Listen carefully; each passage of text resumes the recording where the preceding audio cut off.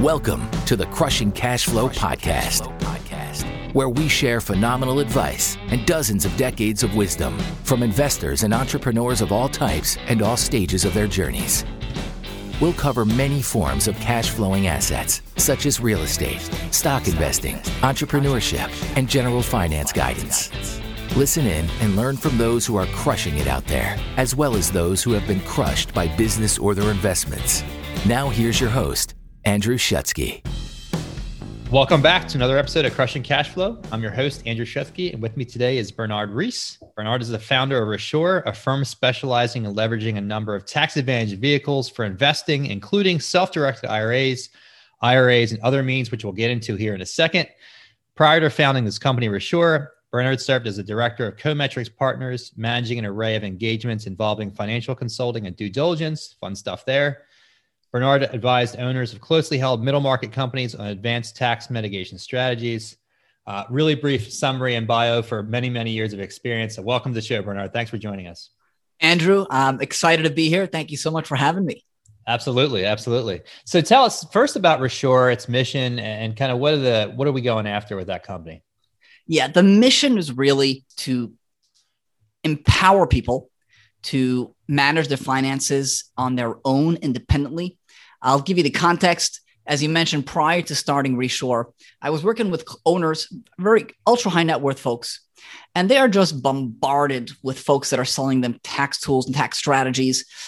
And I was brought on board to something that's rarely done, but to be like a third party to really analyze these things. You'd be amazed, but your typical CPA, even if they're working with the clients that are worth hundreds of millions of dollars, they know how to file taxes. But if you come to them and say, hey, here's this tax strategy, they're following their gut or Google. They're not actually looking at the documents of the strategy and then consulting tax code and regulations. So my role was to actually deep dive on this stuff. And I realized that these guys were always being pitched stuff that the folks selling it either didn't know the nuance or weren't disclosing it. And so all they hear is like, hey, just do this strategy, sign up here, pay us $50,000, and you're going to save $3 million in taxes this year. But when you take a deeper dive, you realize that's not the whole truth. And there's always a lot of risk associated with it. And there's really a void because nobody is filling that gap.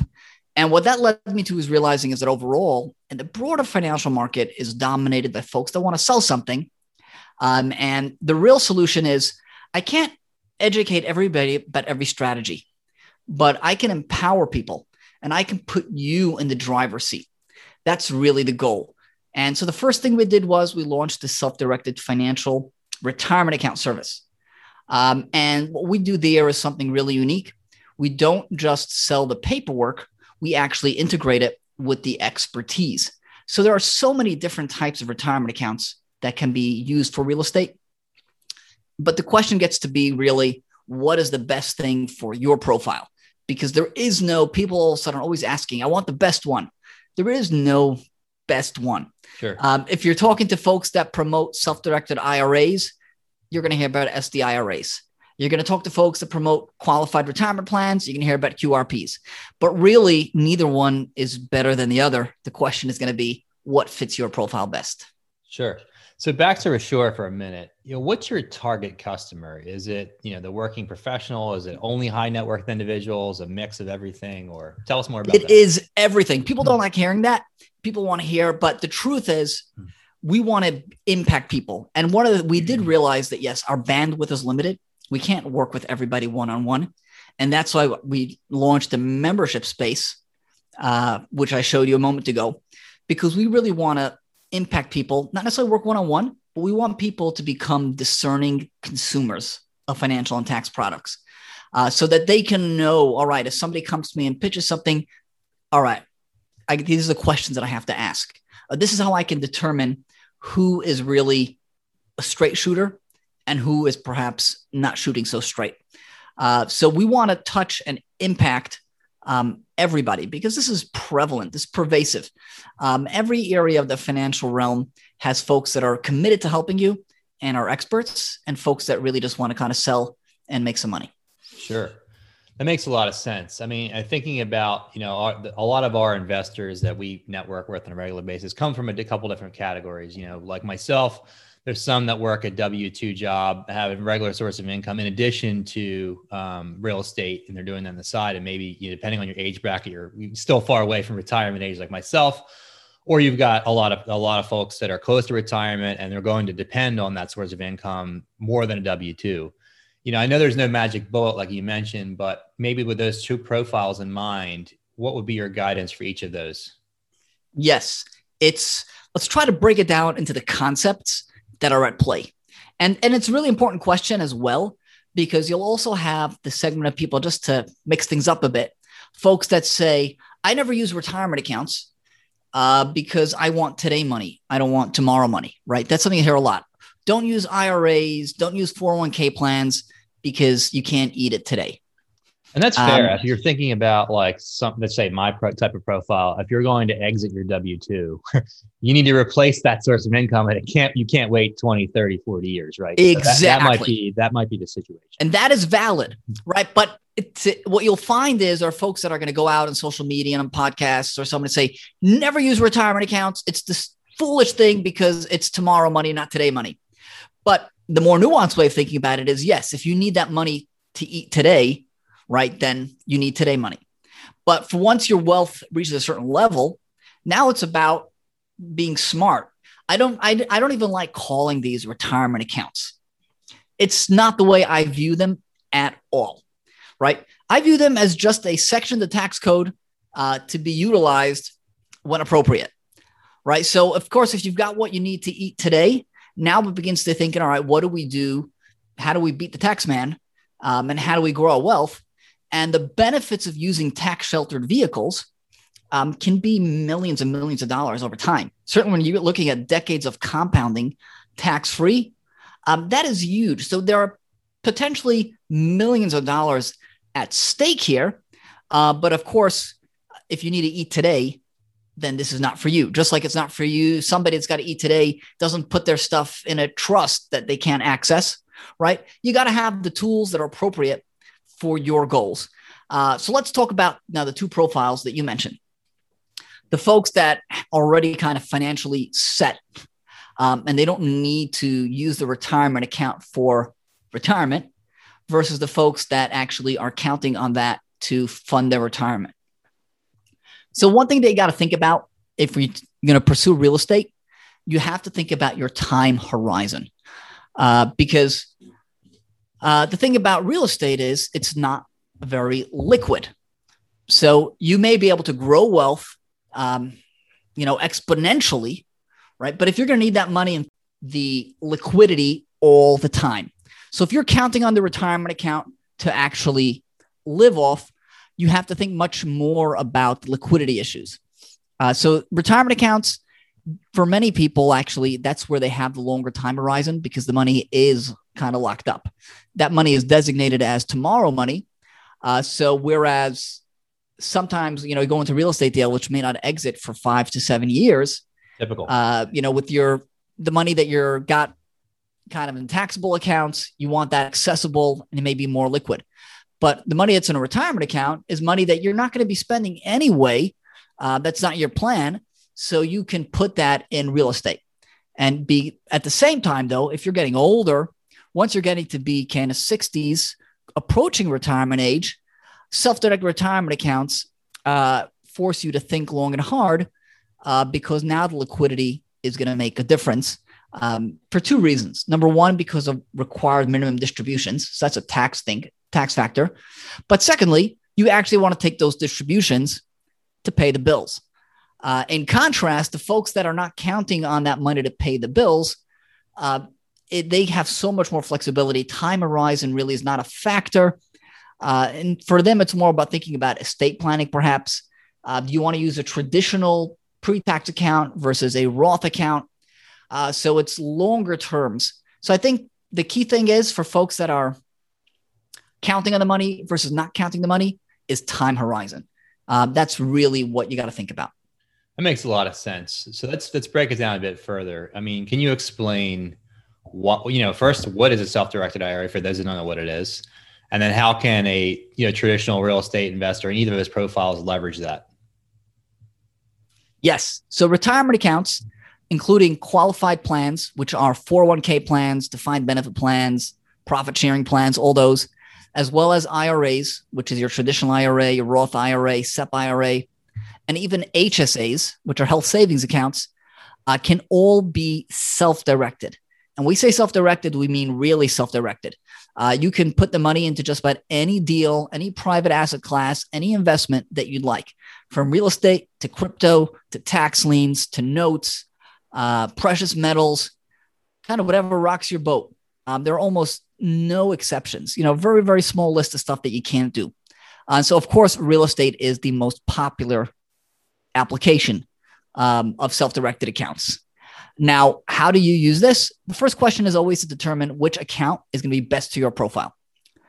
So it may be, there are a lot of factors to consider. That's step one. Step two is getting it set up and getting control of the money so you can put it into the deal. But once you actually have control of the money and you have the retirement account set up so that you can put it into private assets, it gets to be really, really easy. It's just when you sign the deal docs, let's back up a minute. There's something called checkbook control, right? So you can have are you familiar with that term? Yes, I am, but explain for our listeners as well. So yeah. So self-directed retirement accounts do come in two flavors. Because you can't get it at Charles Schwab or a Vanguard or Fidelity. Yep. Right. It's got to go through a specialized service provider. Now, some of those service providers are structured so that they hold your money and they sign off on every transaction. And an alternative way to structure it is to have what's become known as checkbook control, which gives you the money in a bank account while still retaining the characteristics of a tax-sheltered retirement account. So certainly, if you've got the money, if you've got that level of checkbook control, you just do the deal docs. Right? You got a deal, you want to put the money in, you want to buy property. You just do the deal docs just like you would if you weren't using a retirement account.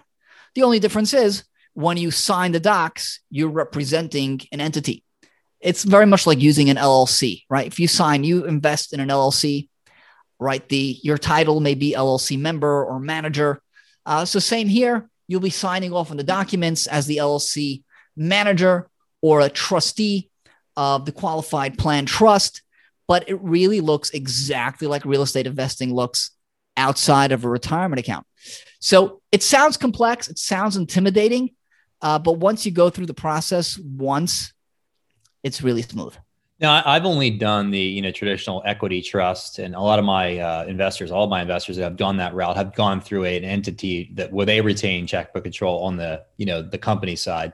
Is it a lot more restrictive or more of a hassle to set it up for yourself? Because it sounds like the transactions would probably be processed more quickly because, God knows on our end, some of them could take a week or 2 weeks or 3 weeks to get processed and the paperwork and all that. Whereas writing a check or doing a wire transfer is a lot faster. So what are the downsides of doing it yourself and maintaining that checkbook control, as we call it? Yeah, there are pros and cons. So interestingly enough, we used to have almost like do solely checkbook control, but we've transitioned more to being advisors in helping people set these up. So we integrate the setup with the expertise. And the checkbook control, there's a lot of myths out there. So the companies, the equity trust, for example, they will not allow checkbook control. While there are about 50 custodians in the space, there are 2 that will not allow checkbook control. Equity trust is one of them. And what they will tell you is they will try to scare the wits out of you about getting checkbook control. Now, there are 2 possible reasons to hesitate for getting checkbook control. One is the structure acceptable from a legal perspective? That's number one. Interestingly enough, in all my interaction with equity trust, that's not what they're saying. What they are saying is if you have control of the money, you're going to break the rules inevitably. So that's their angle, is that you can't be trusted with the money. The reality is checkbook control is not for everybody. That is true, but you have to take what the custodians say with a grain of salt, because Andrew, if I would, how does the custodians, how do they make money? What's their business model? Charge a fee. So there are two. Yeah. So that's not actually it. And making, that's what you see. Making interest in your money, I'm guessing. Exact. That's where the real money is. Yeah. That's where the real money is, not the fees. So you see the fees. Now, so the two sources of revenue are fees, and the bigger one is making money on your money, right? So if you think about it, they're sitting on a lot of money across their client board base, and they don't want checkbook control. Means that they are giving up their biggest source of income, right? No more earning money. You have the money in a bank account, not them. That's a fair point. And secondly, it gets harder to justify fees, right? Because they're not doing anything. What exactly are they charging you a fee for? Right? They get to nickel and dime you for wire fees, expedite fees, transfer fees, all sorts of fees. But if you're doing the wires, they're not doing anything. All of a sudden, all that nickel and diming goes away. So if the custodians are opposed to it, not to say that there's no merit to that, but you got to take that with a huge block of salt. Yeah, that's fair. So this is cool. We kind of covered the primer of, there's so much more to get into here, but we kind of covered the primer of different vehicles and a couple different profiles. And this is only the tip of the iceberg, right? So clearly there's a lot more for our listeners to learn. So then I guess the last and final question for me would be, how can listeners get in touch with you and your firm to learn more and to engage and educate themselves? Yeah, I love the way you asked that question, because our goal is to educate people and to get people before they actually get these accounts set up. We have a service, right? Because we're one of the very few tax pros that are in this space. It really is a niche area. And it's dominated by companies that just sell documents, essentially, process paperwork. And so we get to work with a lot of people that have got it set up, and they come to us after the fact, and we're doing a consulting service. And then we're like, no, you didn't do this right. You should have done it. There were smarter ways to do this. And the difference can be tens of thousands to hundreds of thousands of dollars between doing it optimally or suboptimally. So we really want people to be aware and educated. At 401kcheckbook.com, we've got webinars, we've got podcasts, and nothing salesy, all substance, lots of substantive stuff, no salesy talk. And then we've got the membership space, free space, people to access. And we're really out to open people's eyes so they can see the broader picture. That's members.resurefinancial.com. If all else fails, you can Google Bernard Reese or Google Resure Financial, and you'll find great stuff. Fantastic. Well, thanks so much for joining and breaking off just a little bit of knowledge. Like I said, tip of the iceberg, but lots of good meat here. It's a primer, I'll call it, right? You can never cover decades of knowledge in 20 minutes, but it's a good start. Yeah, Andrew, thank you for having me. I love sharing the value and the information. It's been great. It's been a pleasure. Thanks for listening in with us for another episode of the Crushing Cash Flow podcast. We have a small favor to ask of all of our listeners. Please subscribe, rate, and review on iTunes. Each subscription and rating will help us massively toward our goal of helping reach as many listeners as possible each week. Thank you very much once again for listening. We're thrilled to have you with us as part of this journey, and we can't wait to share more of these stories with you. Stay tuned for much more to come.